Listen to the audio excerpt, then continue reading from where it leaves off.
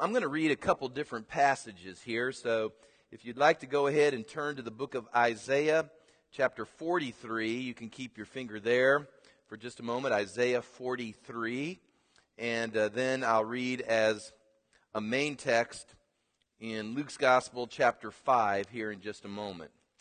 Isaiah 43, as we mentioned, and you've heard, we are beginning our 21-day fast this morning. I am surprisingly excited about this 21 days and what is in store for not only myself and my household and this local church, but I'm excited to see what God does in your life as you choose to link up and you fast as well. I'm going to be teaching. I didn't know how I was going to approach this. I knew at the end of 2008 I wanted to teach a little bit on fasting. But there's so much now that has bubbled up in my heart by way of revelation that I'm going to take all of the weeks we are in the fast to teach on it. I figure the ancillary effect will be it'll keep you encouraged, hopefully, to keep on target and keep on track. As I mentioned before to you last week, I've not been, in fact, I'm just making my confessional moment before you, my transparent moment. I probably have not been as faithful through the years to teach you this discipline. I really don't have an explanation as to why. It just wasn't, and it was wrong, and it needs to be changed, and that's why I'm correcting it right now. You know, the greatest sin, this isn't in my notes. You need to write this down, though. The greatest sin, I think, that can happen in your life is to somehow think that your talent, your skill, your gift, or your anointing will allow you to shortcut certain spiritual precepts and still receive the blessing of God. I'll spare you from a lot of lessons if you'll just take that insight from me. You can be very gifted at something. You can be skilled at it. You can be anointed at it. It doesn't have to be ministry. It can be whatever it is you do in life. And you can be deluded and deceived, literally, into thinking that because of the greatness of the gift or the needfulness of your skill, that somehow or another you can be exempted from certain disciplines and practices that God requires from all of His people. Remember now, God is no respecter of persons. He requires of us all the same diligence and faithfulness as He would require of anyone. To be candid, I had too much spiritual success too early and too fast in my life. The worst thing, I'll never forget, R.T. Kendall said this one time at a meeting I was at, a pastor's meeting. He said, the worst thing that can happen to a man or a woman is to succeed too early. It's the absolute worst thing that could ever happen to you. Because what happens is that success establishes in you an idea that somehow what you did or who you were in order for that to come about is all you need to do. And it's wrong as rain. And for some of us, we've needed to fail. For some of us, we've needed to crash. For some of us, we've needed to have difficult, challenging moments in order to shake us out of our deceptions and our delusions in order to get back to the truth that God requires of us faithfulness and diligence and persistence and embracing of the whole counsel of God. And there are people who won't fast because they don't think they need to. And I'm telling you, if that is in your spirit, you're on a very dangerous path. I have received some really important revelation. I've been reading about it, gleaning from other people who know a whole lot more than I do in this particular area. And this whole area of the fast has really breathed life inside of me. And it's renewed some things that I knew way early in my life. You know, in my late teenage and early 20s, there were moments that I'd pray and I'd fast. But then there was way too long of a season that was left in limbo in these areas. And so I'm just grateful that God is merciful and patient, and He will again create life where there was death or misdirection. And so I just want to share some things with you. You know, there's something in me. This 3 weeks that I'm facing is not duty. There's something that's a delight inside of me. I want it to be a delight for you. I can't make it be that way, but it's no longer duty for me. And I believe that in this new year, 2009, I want to see some new things manifest in my personal life. How about you?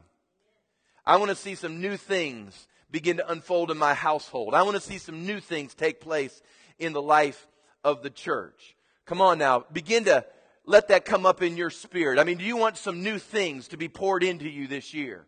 Wouldn't it be neat to have some new insight, some new power, some new anointing, some new things just to be released to you, a new sense of His presence, a new start? I think everybody somewhere, some way or another at the first of every year wants a new start in some area of their life. We need a new sense of victory, a new level of power, a new infilling from the Lord Himself, going to a new level that He wants us to walk in. Some of you here this morning, you're needing a new season. You're saying, I am tired of the season I am in. I am ready for a new chapter to be written in my life. And in Isaiah 43, verse 18, it's one of my favorite verses with regards to newness. Many of you know this already. I want to read this quickly. It's really not my text, but it says this: do not remember the former things, nor consider the things of old. Behold, I will do a new thing. Now it shall spring forth. Shall you not know it? I will even make a road in the wilderness and rivers in the desert. It's one of my favorite verses because it mentions not only forgetting the past, but it mentions God wanting to do a new thing. And He immediately solicits our spiritual discernment. Do you not perceive it? There is something new in the air here at Legacy. There is something new in the air. And if you don't feel it, God's saying you need to perceive it. Something new is going on. Do you not perceive it? And He says, I'm going to make a road out of your wilderness. I'm going to give you a river in the midst of your desert. That is what a new happening of the Lord in your life feels like. It feels like you're coming out of your dry time. It feels like you're being refreshed and renewed. And there's nothing wrong with that. In fact, God wants those things to happen in your life. But I am seeing that fasting, as well as prayer and giving that we mentioned last week, is going to be an important part of that new happening in your life. And I want to show you something that I thought really fascinating this week as I was just reading some of the scriptures related to fasting. In Luke's Gospel, chapter 5, I'm going to begin reading with verse 33. And I've called this, kind of tongue-in-cheek, fasting for the new wine. Fasting for the new wine. You say, well, Pastor, I thought you were a teetotaler. I am. I'm not talking about that. In Luke 5:33, listen to this. I read it last week, but I want to read a little further. It says, then they said to Him, His disciples, why do the disciples of John fast often and make prayers, and likewise those of the Pharisees, but yours eat and drink? And He said, can you make the friends of the bridegroom fast while the bridegroom is with them? But the days will come when the bridegroom will be taken away from them, then they will fast in those days. And I told you last week that Jesus was saying, now that I'm here and my presence is here, we can celebrate. But when I'm gone, you're going to have to return to fasting. Then listen, He instantly, after He says this, says in verse 36 a parable. He says, no one puts a piece from a new garment on an old one. Otherwise the new makes a tear, and also the piece that was taken out of the new does not match the old. And no one puts new wine into old wineskins, or else the new wine will burst the wineskins and be spilled, and the wineskins will be ruined. But new wine must be put into what? New, some of your versions will say fresh, new wineskins. And both are preserved. Verse 39, and no one having drunk old wine immediately desires new, for he says the old is better. Now I read this passage to you, part of it last week, to show you how Jesus was leaving us with an expectation that his disciples would fast. As I began to reread the whole account, I noticed that this new wine and new wineskin passage immediately followed his remarks on fasting, and something just sort of exploded inside of me when I read that. Let's talk about this parable for just a moment. Jesus, in this parable, was talking about what would be necessary in order for people, or for an organization, or a church, or a movement, whatever it may be, what would be necessary in order for that thing to be filled with a new or fresh work of God. If you want something new to be poured into your life, if you want a new sense of presence in your life, if you want those new things that I mentioned to you to be poured into you, then he begins to give us a quick little parable as to what needs to happen. Now, he uses first the concept of new wine. I believe I put it on the screen overhead. The new wine is his illustration of an outpouring of God's presence. It's all the new things that you want God to do in your life. I don't care how you define that. You say, I need a new job, I need some financial help, I need to be healed, I need to be delivered. You do realize for those things to happen, you need God. I mean, he just isn't doling out the bucks. He wants his presence involved in your life. So new wine is that outpouring of the Spirit's presence. The wineskin is our ability, or as he uses even with an old wineskin, our lack of ability, to begin to receive that new thing or those new things that God wants to do in our life. It can be, a wineskin can be our personal lives.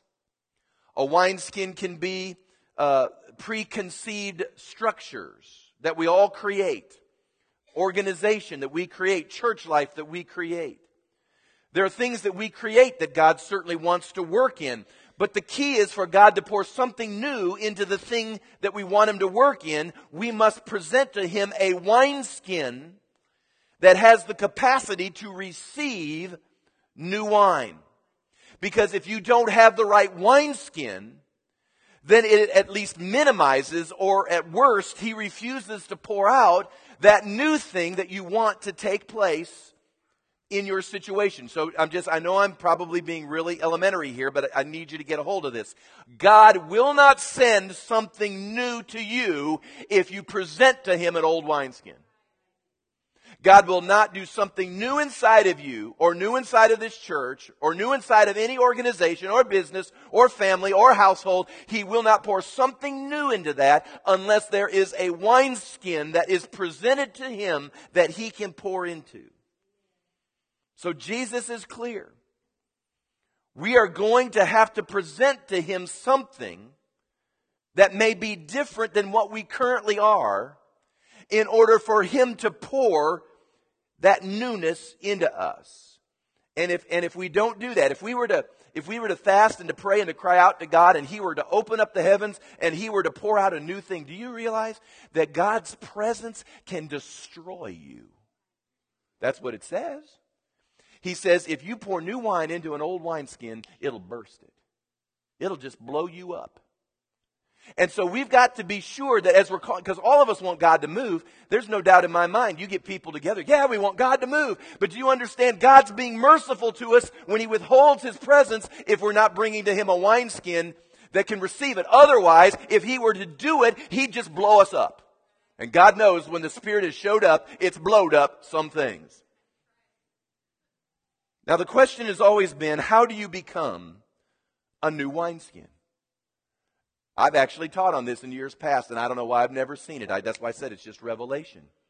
I've always had, you know me, I'll give you 5, 7, 10 points. 10 points to being a new wineskin. Well, I'm going to give you 1 point to being a new wineskin. How do you become a new wineskin? The answer is you must fast. You must fast. Fasting will change the wineskin and create the right one. That is why I believe fasting prefaced this parable. Fasting, listen to me, fasting sheds your old skin for a new skin. Fasting sheds the things that you have linked to sustain you, and now brings you to a place where you're ready to be poured into with something new. Now, I just want to share with you, I called it spiritual analysis, but I just want to share with you some things as I read this that the Lord spoke to me about with regards, very simple things. This is really Christianity 101, but I believe it'll bring some revelation to a lot of our lives with regards to what he's saying here. Number one, and it's this: God will not pour new wine or a new thing into an old wineskin. Now, I've mentioned that. The text says that no one does that. He says this is really, no one does these sorts of things. No one's going to put that new wine that emits these gases as it ferments into this old skin that could burst and you'll lose what's in there. He said no one would do that. Now, if no one on earth would do that, why on earth would God? Why would you blow something up that you couldn't hold what you wanted to pour into it? Now, you've got to understand, in the day that Jesus was saying this, the context of it all was that he was having to deal with an old, brittle religious system called Judaism. Now, we can love our Jewish friends and we can pull for Israel, and I'm not here to teach on covenantal promise and all those sorts of things. But you've got to understand that when Jesus came, he came in order to pour a new thing into the Jewish people, but unfortunately they were entrenched in their traditions and their rituals and all the things that they had construed for literally 1,000+ years. And their construct, their wineskin, could not hold this new thing that Jesus really wanted to release to them. In fact, it's interesting that as you begin to watch the New Testament unfold, God did not send his Spirit to the temple. God sent his Spirit to an upper room. Are you with me? God didn't send his Spirit to the synagogue. He sent his Spirit to Solomon's portico. He sent his Spirit to people's homes. Why did God do this? In fact, that's what was blowing the Jews' minds. They were saying, here's the temple, here's the synagogue, here's all the stuff that we have done for God. Why wouldn't God want to come to all of this that we have done for him? And the Lord says, I appreciate it, but it's not a wineskin that I can move in or I'll blow you up. I'll just blow you up. Now, I want to be as kind as possible. In fact, that's one of my prayers through the fast. That I'd just be as kind as possible.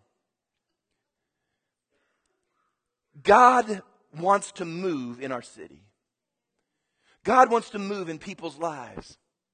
But the issue is, what kind of wineskin are we presenting to him to fill?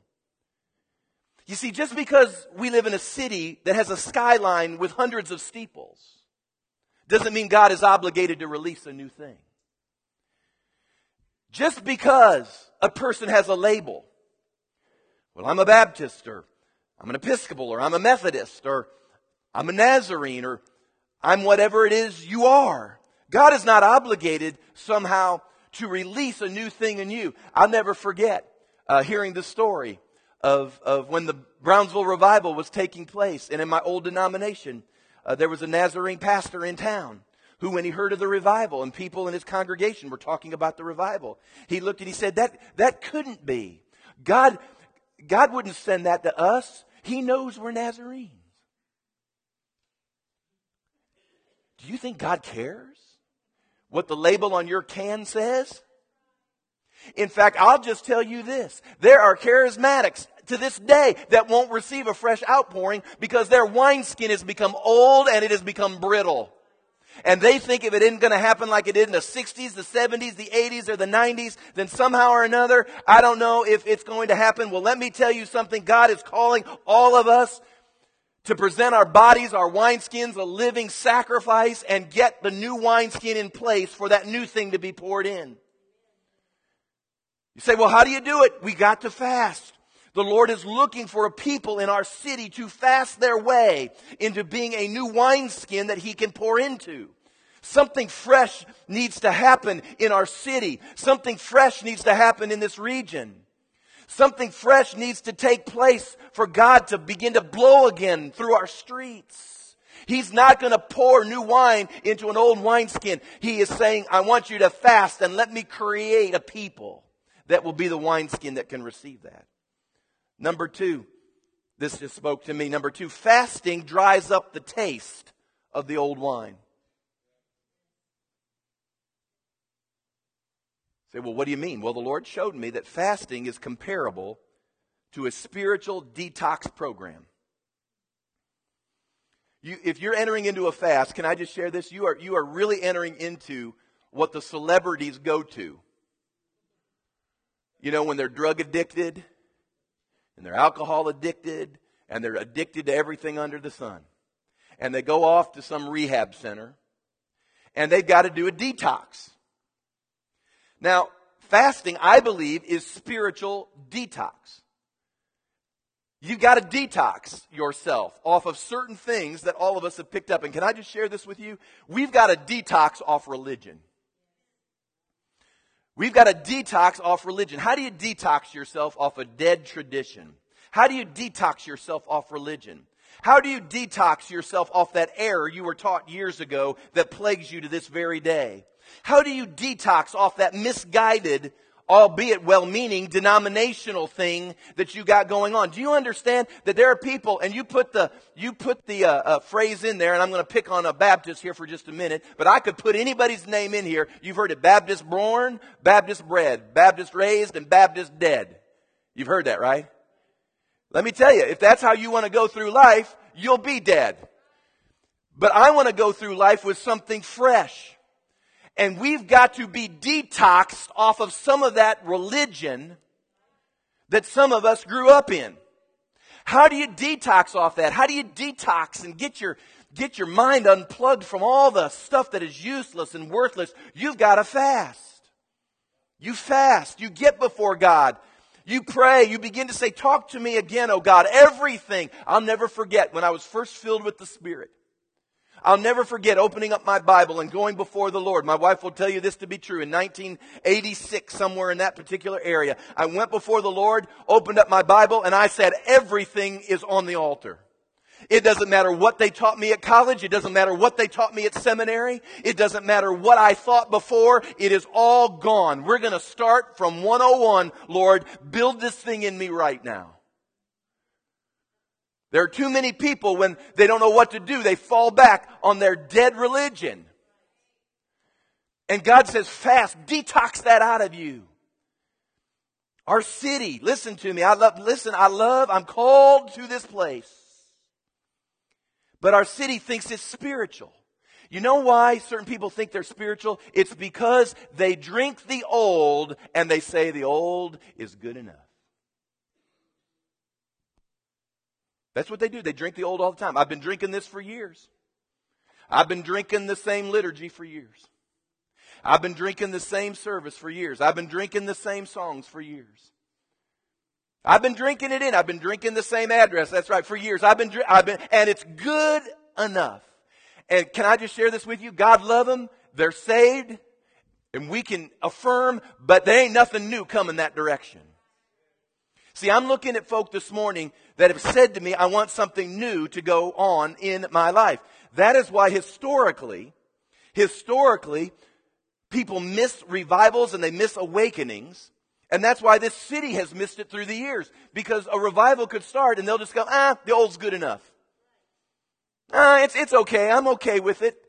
I mean, that new stuff, I don't know if I like the taste of that. I don't know if I like the taste of that sound. I don't know if I like the taste of that structure. I don't know if I like the taste of that ministry. I just don't know. The old is good enough. I mean, I'm not saying anything wrong. You drink what you drink. I'll drink what I drink. And the taste is, I'm used to the old. You will not get something new with that type of mentality. Now, I'm talking Revelation. And I am up religion's tree and I am in your grill and shaking it. The word that God has sent to us, the prophetic word, which I take seriously, is that God will call this city a city of revival. That's a prophetic word that has been spoken more times than I can count. This city of Charleston, South Carolina will be called a city of revival and a city of renewal and a city of restoration.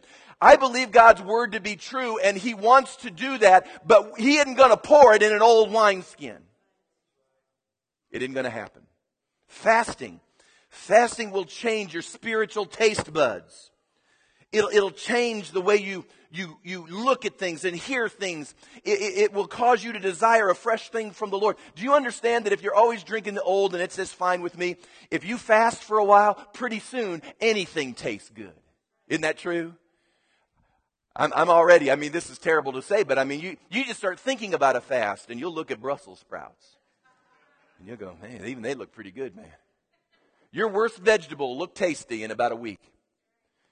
Because you see, the fast has caused you to be open to tasting something new. And if you hunger and thirst, the Bible says, you shall be filled. If you don't hunger and thirst, we won't be filled.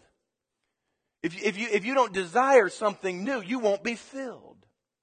So let me just share with you some promises that are related to this. The day of Pentecost is probably our personal prototype for what God could do in our midst. Do you understand? Pentecost, it was unique in some ways, but in other ways, I believe it to be a template of what God could do to those who are willing to pay the price. And Pentecost was the direct fulfillment of the new wine which was poured into these new believers. So Pentecost is our first example of new wine coming into a new wineskin. It didn't come to the temple, as I mentioned, but he came to an upper room. Now, we know several things. We know they prayed for several weeks. We know that to be true. I can also assume that they fasted as well. Now, the Bible doesn't exactly say that they fasted, but it's a pretty good assumption. And the reason I know it to be a pretty good assumption is because when those disciples came out of the upper room after the pouring forth of the Holy Spirit, when they came out of the upper room in the power of the Spirit, it's this new thing that's going on. They're speaking in tongues. They're praising God. Everybody's looking at this thing. They're calling him drunk, and it's only 9 a.m. in the morning. And they're looking at all these new things that are beginning to take place. Peter steps up to the plate. He steps out in the middle of the street, and he begins for them in the street to interpret this event. He says, I'm going to share with you what's going on here, and I'm going to begin to interpret this event for you. And he begins to teach or to preach from the book of Joel. Now in Joel chapter 2, verse 28, these are the literal verses that Peter uses in order to communicate to all the people who had gathered on the street. Listen to what he says. He says, and it shall come to pass afterward. I want everyone to say afterward. I want you to underline that in your Bible. I want you to note that word afterward for just a moment. And it shall come to pass afterward that I'll pour out my spirit on all flesh. Your sons, your daughters shall prophesy. Your old men shall dream dreams. Your young men shall see visions. Also on my men servants, on my maid servants, I'll pour out my spirit in those days. It says here in verse 30, he'll show wonders in the heavens and in the earth, blood and fire and pillars of smoke. The sun shall be turned into darkness, the moon into blood before the coming great and awesome day of the Lord. And it shall come to pass that whoever calls on the name of the Lord shall be saved. And we see out of that street preaching 3,000 people coming into the kingdom instantly, right? Instantly. Now, the phrase that I mentioned to you was the phrase, what? Afterward. Afterward. And it shall come to pass afterward. Well, after what? What does afterward mean?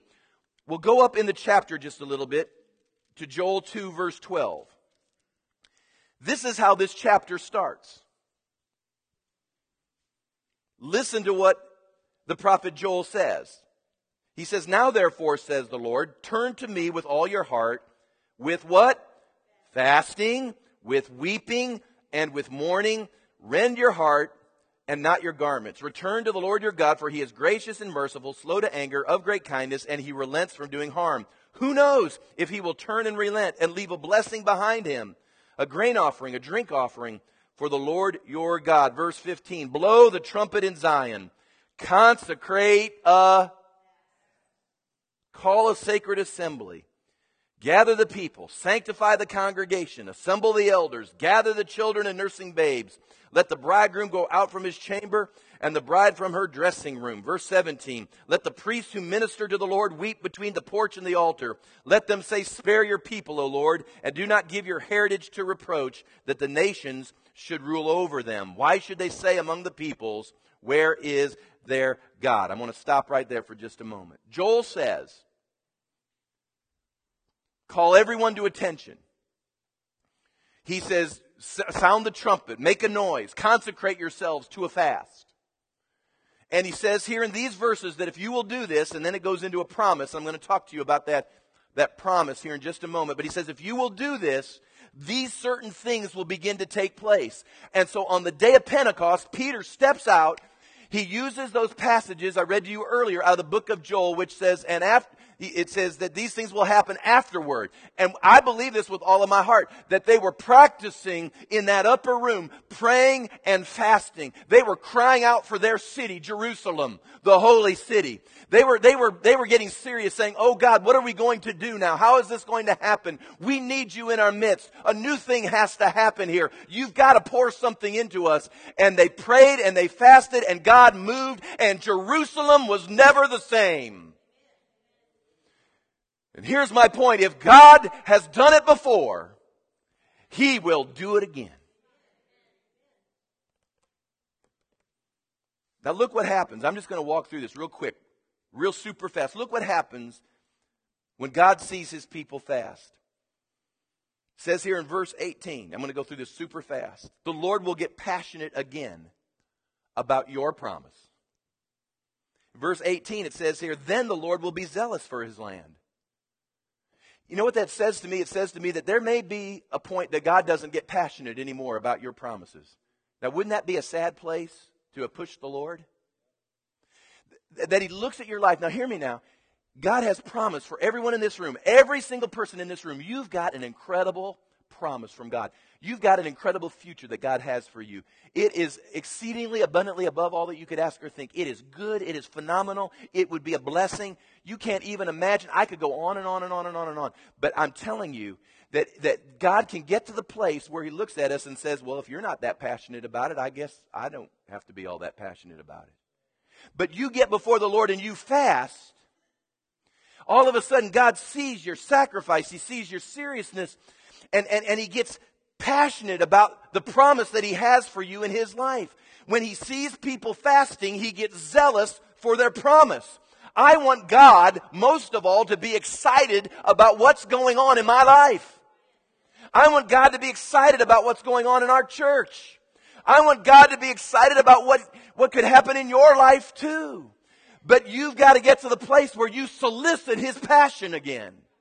How do you do that? You fast. That's the promise of the fast, that He'll get excited about your life again. Number 2, it says in verse 19 that the Lord will send resource to exalt you. It says that He'll send grain, new wine, and oil. You know, I'm just making kind of little modern day analogies. You know, grain really was the transactional monetary system. God will send you finance and resource. The new wine represents His presence and favor. Oil represents anointing. If you'll enter into a fast, God says it will open up the resources you have needed to do the will of God. Years ago, I remember being in college years ago, and we were immature, silly college students, but we just got it in our spirit and a little bit in our craw that God needed to move on our campus, and so we would fast and we would pray. But I just thought back to those times. God did a lot of supernatural things and favored us in a lot of supernatural ways. And He took that little prayer meeting that took place in Smith Building, room 123, that met on Friday nights at 10:30. And God began to lift up those just silly freshmen and sophomores and juniors that were praying for their campus and fasting. He lifted them up. I think back now to all the unbelievable things that God allowed me to do in about a 5-year time span. Trace, isn't that true? What God let me do as a 19-year-old. He put me in places I had no business being at. Why would He do that? Because we were just silly enough to believe if you fasted and you prayed, God would move. Number 3, in verse 20, it says that God will remove the enemies from your life. It says here that He's going to remove far from you the northern army, drive them away into a barren and desolate land. I don't know about you, I got a few enemies that I need driven away. If you don't have any enemies, I have a few that I can give you that you can carry.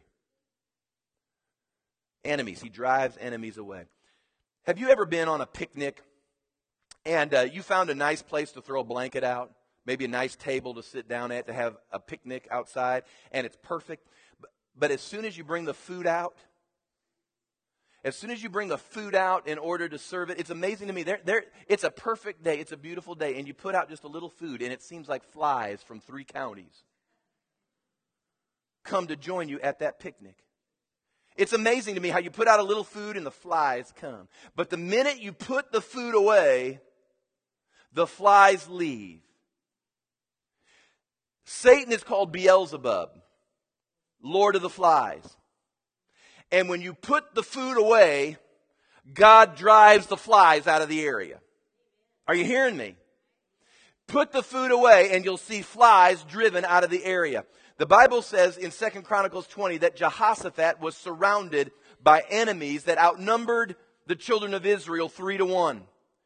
He saw the enemies 3-1 around him. They were like flies that had come in order to conquer him. What did he do? The Bible says that he called a fast. And they fasted and they prayed and they listened to the prophetic word. And out of that, a strategy was developed to send the choir, so to speak, out with sounds of music and making sounds and noises. And the Bible says that when the enemy heard the sounds of praise coming from the camp of Israel, despite being a larger army, the Bible says that God set ambushes for them. And they turned on one another. And the armies of Israel did not have to lift one finger for battle as their God moved into the enemy's camp and he destroyed all the enemy. If you will fast and you will pray, I prophesy to you that you won't have to lift one finger for your battle. God will drive the flies out of your situation. But we've not gotten serious in this area. We've tried to figure it out on our own, do it on our own, get our hands in it. I'm telling you, God is smiting me with this understanding. Will you give up and let me, Kevin? Will you see what I can do if you'll just put it in my hand and trust me? I got a little excited there, didn't I? Number 4, verse 23, the Bible says if we'll fast, that the Lord will send a deluge of His Spirit. He talks about sending the former rain, but then he says that I'm going to send the former and the latter rain together. You know, there have been times through the years where God has moved. And you have heard me or others tell you stories about these incredible events when God has moved in people's lives. And we say to ourselves, wouldn't it be cool if God were to do that again? And I think it'd be cool too. That's the former rain. But there's a latter rain that's coming. And the latter rain of His Spirit will eclipse what He did in the former. But here's the promise. The promise is this, that He wants to take the latter rain and combine it with the former rain and put it together and absolutely deluge His people with His presence. This means that those old stories that we hear being told of days gone by, and then the new things that God has never done before that He wants to do, will be linked up together in order to be manifested again in the house of the Lord and in His people's lives. And God says He will do this if you will fast. Number 5, the Lord will restore the years that were wasted or lost. Verse 25, it says that I'll restore to you the years that all these locusts, these different forms of locusts have eaten up. Some of you today, this is the best word you'll get this morning, and it's this. Some of you have years under your belt. You have years of living lives that were wasted. You can think right now of seasons in your life, years in your life, that you would look back to and say, man, I made such poor decisions in that time period. I wish I could go back and do it again. I lost some things in that time period that I'll never be able to recover, at least naturally, you would say. Perhaps it was through your rebellion. Perhaps it was by ignorance. Perhaps you just didn't know and you were making bad decisions. But the Bible says that fasting will touch God's heart to restore the years that were wasted. He will cause your remaining years to be even more productive and even more fruitful. I believe, listen to me, I'm 49 years old. This is my 50th year. And there have been moments in my life that I've looked back and I've said, man, I didn't imagine I'd be where I was. I mean, how many of you have ever said that? You've looked at your life and said, I really didn't think I'd be where I am right now. I thought I'd be somewhere else than where I am at this moment. I think that goes through a lot of people. And you go and you say, wow, I guess, that's just how it shakes. I guess that's just how it works. But the Lord just ignited in me that your best years are still ahead of you. Your best years aren't behind you. They're still in front of you. I don't care how old you are. I don't care if you're in your 70s, your 80s. It doesn't matter. If we could see and you only had 1 year left to live, if somehow we could see that and know that, I declare this to you, that 1 year will be better than the 80 years prior to that. God will restore the years. So how does He do that? I don't know exactly how He can do all of that, but I know this much. He says, if you'll fast, you can begin to recover things that were lost. Take your Big Mac. I don't need the Snickers bar. Come on now. I'll drink a little broth. I'll drink some vegetable broth. Ain't no problem with that. No problem at all. Number 6. The Lord will touch, it says here, the next generation. He says He'll pour His Spirit out on your sons and your daughters. I mean, we can be concerned about our kids in the next generation. Listen to me. We can provide opportunities, and here's where I think ministry misses it at times. We can look at the church, and we can think that the church ought to be doing this, that, and the other, and it probably should. And sometimes we'll look at government and say, government, you ought to be doing this, that, and the other, and maybe it should. And we can provide programs ad infinitum in order to help our young people. I've come to the conclusion, just getting this revelation, that our young people don't need more technology. They don't need more lights. They don't need more gimmicks. They don't need another Nintendo. They don't need another Wii. They don't need big screen TVs and HD TVs. They need a generation that will fast for them. Are you hearing what I'm saying? We think we give them everything and that'll somehow keep them. You fast for them. Fast for the kids department. Fast for the youth department. Fast for college kids that are coming back. Fast for the College of Charleston. I believe it's maybe the College of Charleston's moment. That's where God can find a wineskin that is ready to receive.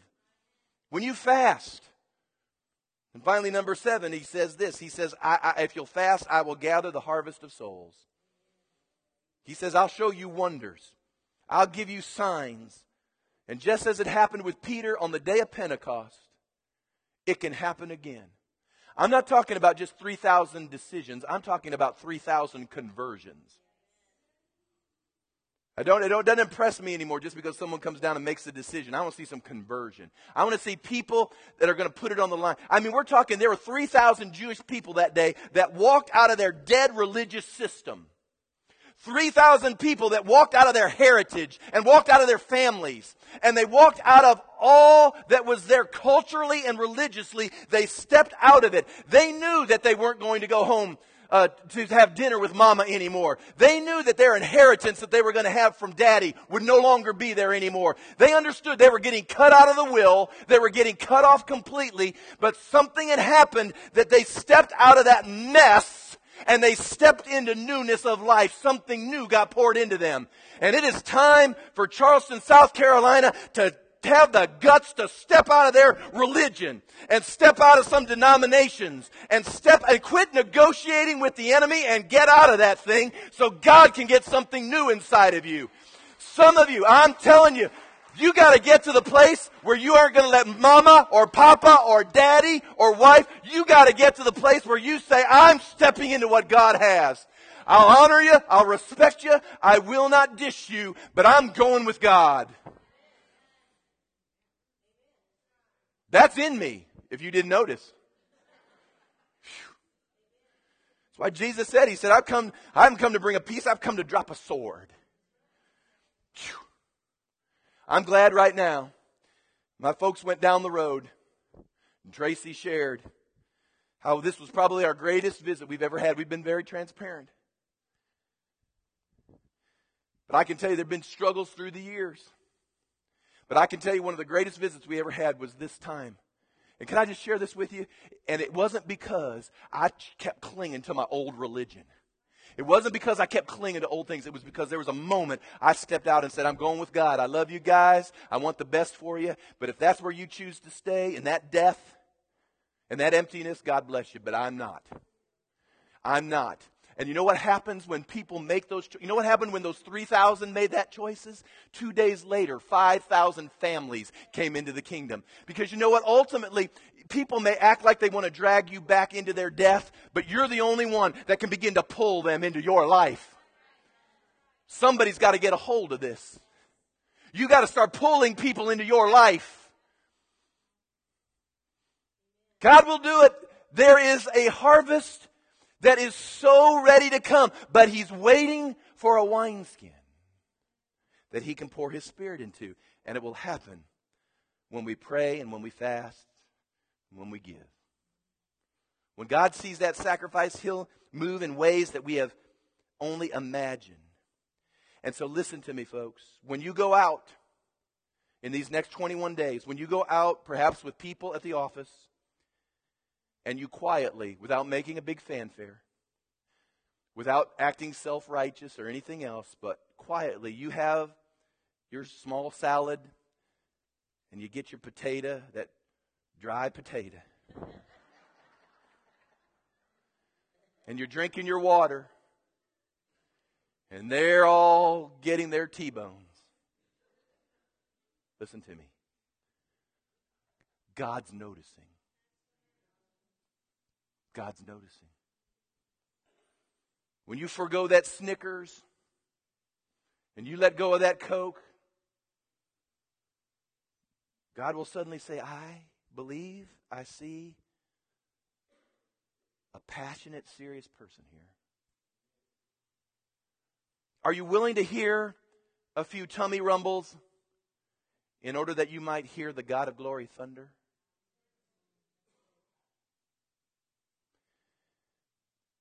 When I wrote this down, I put it in parentheses. I say this with the greatest sense because, believe me, I know what it means to be, well, maybe not completely, but to the extent I know at this moment. I've experienced the brokenness of the Lord, and I've experienced the dealings of the Lord. And so I understand the last thing I want to do is to somehow come across in any way, shape, or form with even the slightest tinge of arrogance. Believe me, I understand God will kill that thing and He'll find that thing quicker than you can imagine. So I say this with a great sense of humility that God, listen to me, God is calling us to lead the way and to lead this city back to genuine spirituality. We're not leading it to religion. We got to lead it.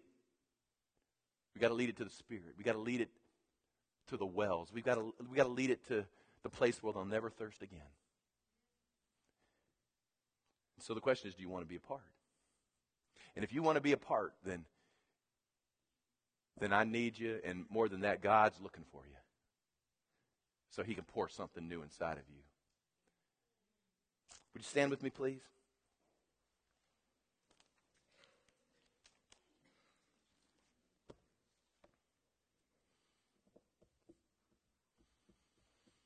Do we have enough musicians here? Can you guys start moving this way again?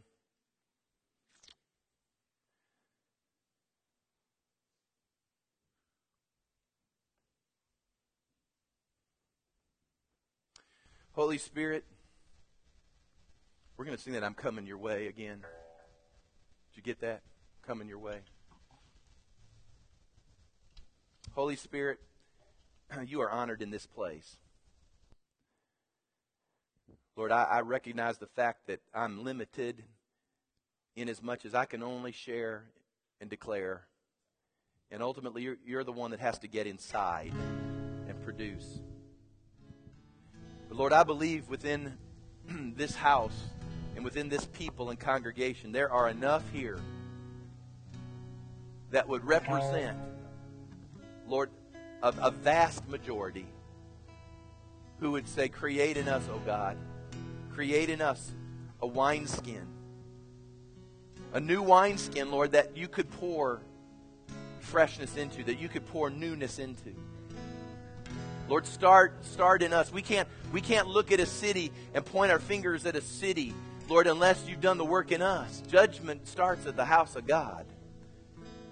So, Lord, it's got to start with us. We can't lead anyone anywhere until, Lord, we've done what we've needed to do to get there ourselves. And then we can say, follow me as I follow Christ. And so, Lord, I ask right now that you would strengthen your people right now. That, Lord, you would put inside of them the tenacity and resiliency, that you would give them the fortitude, Lord, to right now, this day, as we begin 21 days together of a fast as unto you. Lord, I'm going to teach on it. It's not meant to raise a banner and wave it. But, Lord, we've got to teach the people, and it's the only way I know to do it. But, Lord, help us as we do this thing, and we do it quietly and sometimes secretly and stealthily in our job situations and in our ordinary lives. Lord, as we do these things in this manner, your word says clearly that our Father who sees what we do in secret will reward openly. And Lord, we don't do it just for the reward, but we do it because we are thirsty and we are hungry and we long for something new. We need a new day, a new thing, a new presence, a new power, a new anointing.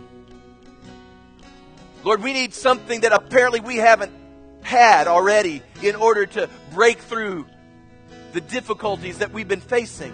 Can you see that? If there's something that you've not been able to break through with yet, it must mean that there's something new that needs to come to your life. Because God wants you to break through. God desires that you press through.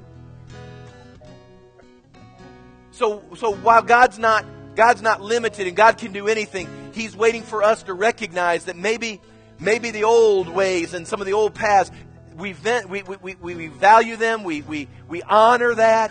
We don't despise it. It probably laid some great foundation in us. But it is time to arise and get to the upper room. It is time to arise and begin to fast. It is time for the priest to stand between the porch and the altar and to weep and to cry out and to say, oh God, don't leave us.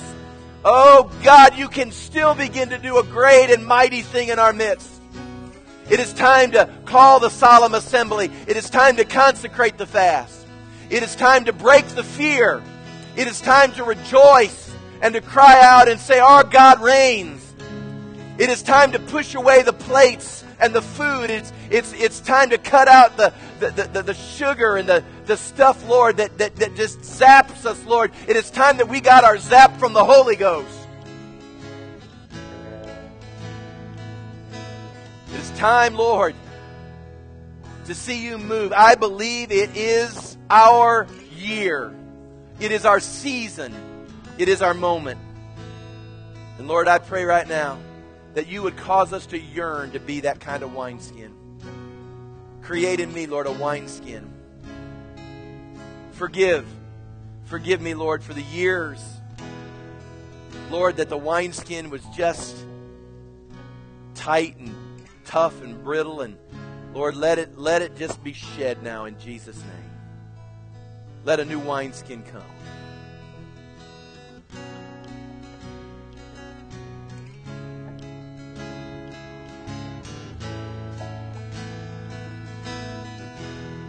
I'm coming your way.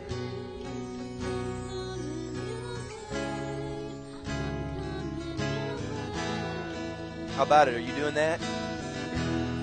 I'm coming your way. I'm coming your way. I'm coming your way. I'm coming your way. I'm coming your way. I'm coming your way.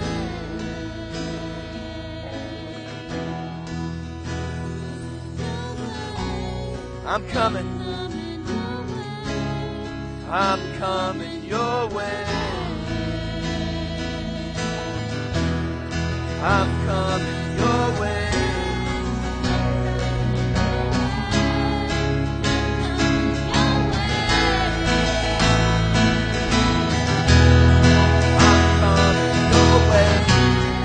I'm coming your way.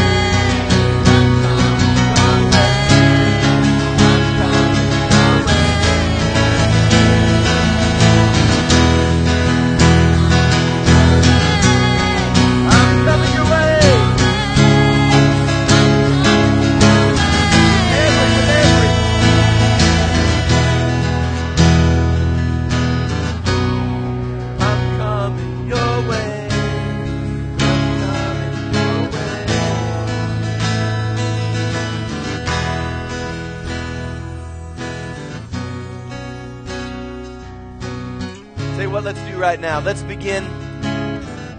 You know, I like what Pastor Noah did, and I'm gonna steal a God idea he had. He put in that youth room for the young people a wailing wall. And I don't know how I'm going to do this, but we can catch the spirit of it now, right here, where we begin to cry out, for all the things that we want to see God do. I want to hear the sound of God's people praying right now. Come on. This whole place is going to be the wailing wall. We need to cry out right now. Begin to cry out for what you need to see God do in your life. If you need God to save you this morning, then cry out for salvation. If you need God to deliver you, then cry out for deliverance. If you need God to move in your household, then cry out for your household. If you need someone in your family to be touched, then cry out to God. Cry out to God. Come on, let's raise our voices right now. Raise your voices. Come on, just say, Lord, I need you to move. We need you, Lord, to come. We need you, Lord, to break through. Break through, oh God. Break through, oh God. Break through our hearts. Break through our lives. Break through our homes. Break through this city. Break through this state and this nation.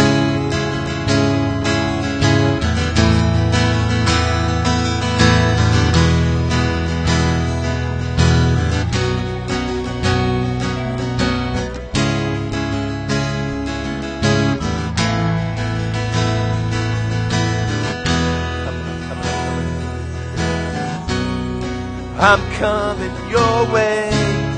I'm coming your way.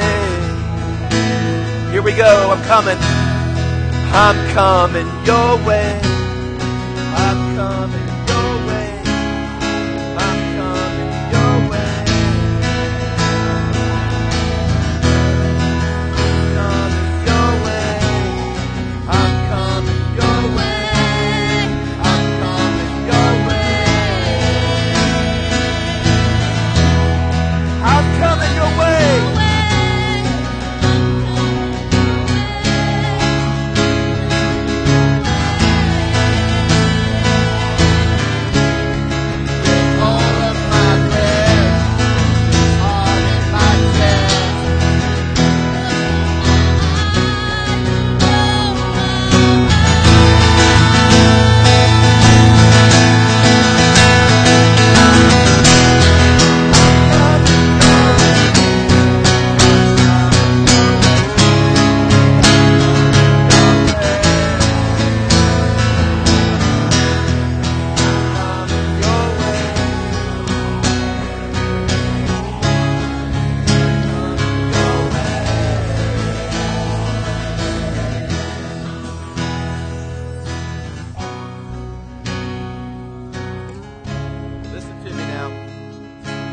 Last moment or two, listen to me now.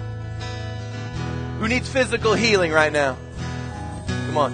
Just lift your hands to the Lord. If you need physical healing right now, I need touched in my arm, Lord.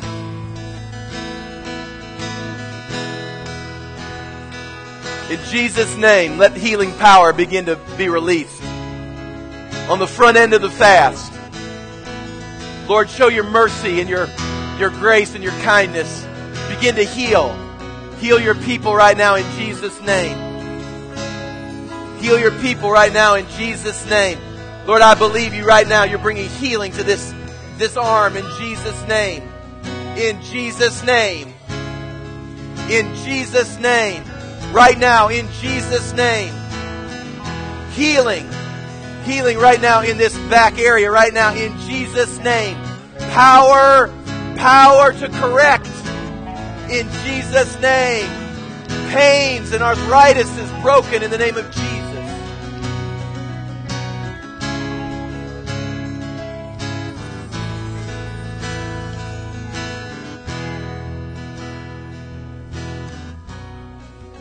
See, I'm just telling you right now.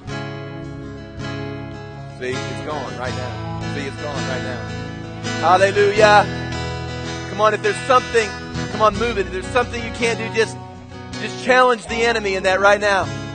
Come on, challenge. You got to get an appetite for this.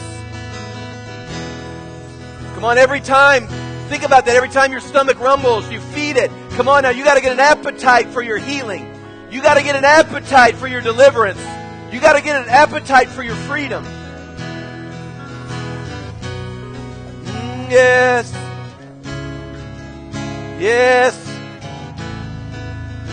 Oh, yes. Oh, yes.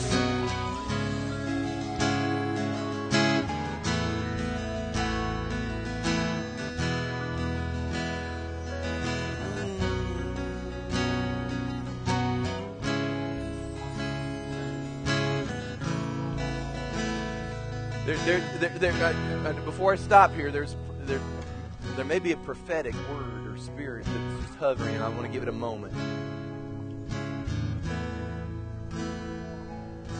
We won't stay much longer, but I don't want to cut off the voice of the Lord.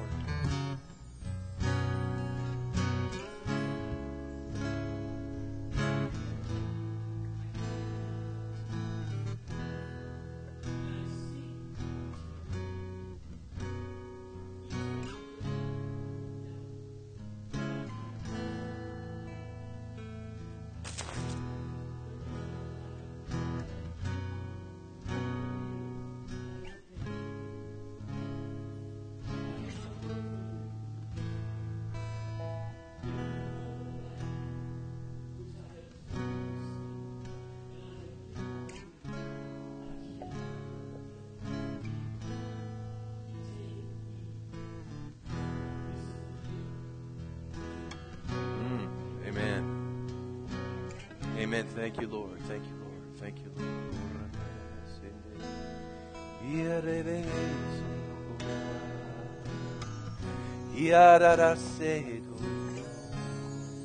We bless you, Lord. Well, Lord, we realize we're just on the starting line of these next 3 weeks. We take seriously what you place before us. Lord, I know most everyone will start well today. Help us, Lord, a week from now and 2 weeks from now. And help us when we come close to the finish line that which we purpose to do in our hearts today, Lord, we'll see through these next 21 days. Lord, you've done some amazing things. Even without a people fasting, you've done some amazing things. But Lord, we're believing you for even greater works, because we're taking seriously what you're calling us to. Lord, I ask that you would breathe life into your people now. As we practice spiritual discipline, Lord, I just break a sense of duty. Breathe life into this. Let joy come up inside of them. Let them not think about what they're losing by way of food. Let them think about what they're gaining from you. And Lord, seal it in our hearts this morning. There's a sweet spirit here. And Lord, I hate to leave it, but it's time to let the folk go. But Lord, I believe we can come back. We can come back tomorrow night when we pray, and Tuesday night when we pray, and Wednesday night when we do School of Leaders. It's going to be a rigorous month. But Lord, we believe that out of the spiritual discipline, out of the pressing in, that Lord, you're going to break through. Come on. So Lord, just cause schedules to work. Cause things to be ordered appropriately. Priorities that need to be shifted, let it happen. And Lord, we're just going to be amazed. We're going to stand and be amazed. And we just release your people with a great big blessing. In Jesus' wonderful, mighty name, I pray. Amen. Amen. Let's give the Lord a big hand before we go this morning. Hallelujah. Now turn around. You encourage one another. Now you can encourage each other in their next 3 weeks without probably demonstrating self-righteousness, but just encourage one another and be a blessing. And I hope I see many of you tomorrow night at 7 o'clock here. Tomorrow night, 7 o'clock, we're going to pray. God bless you.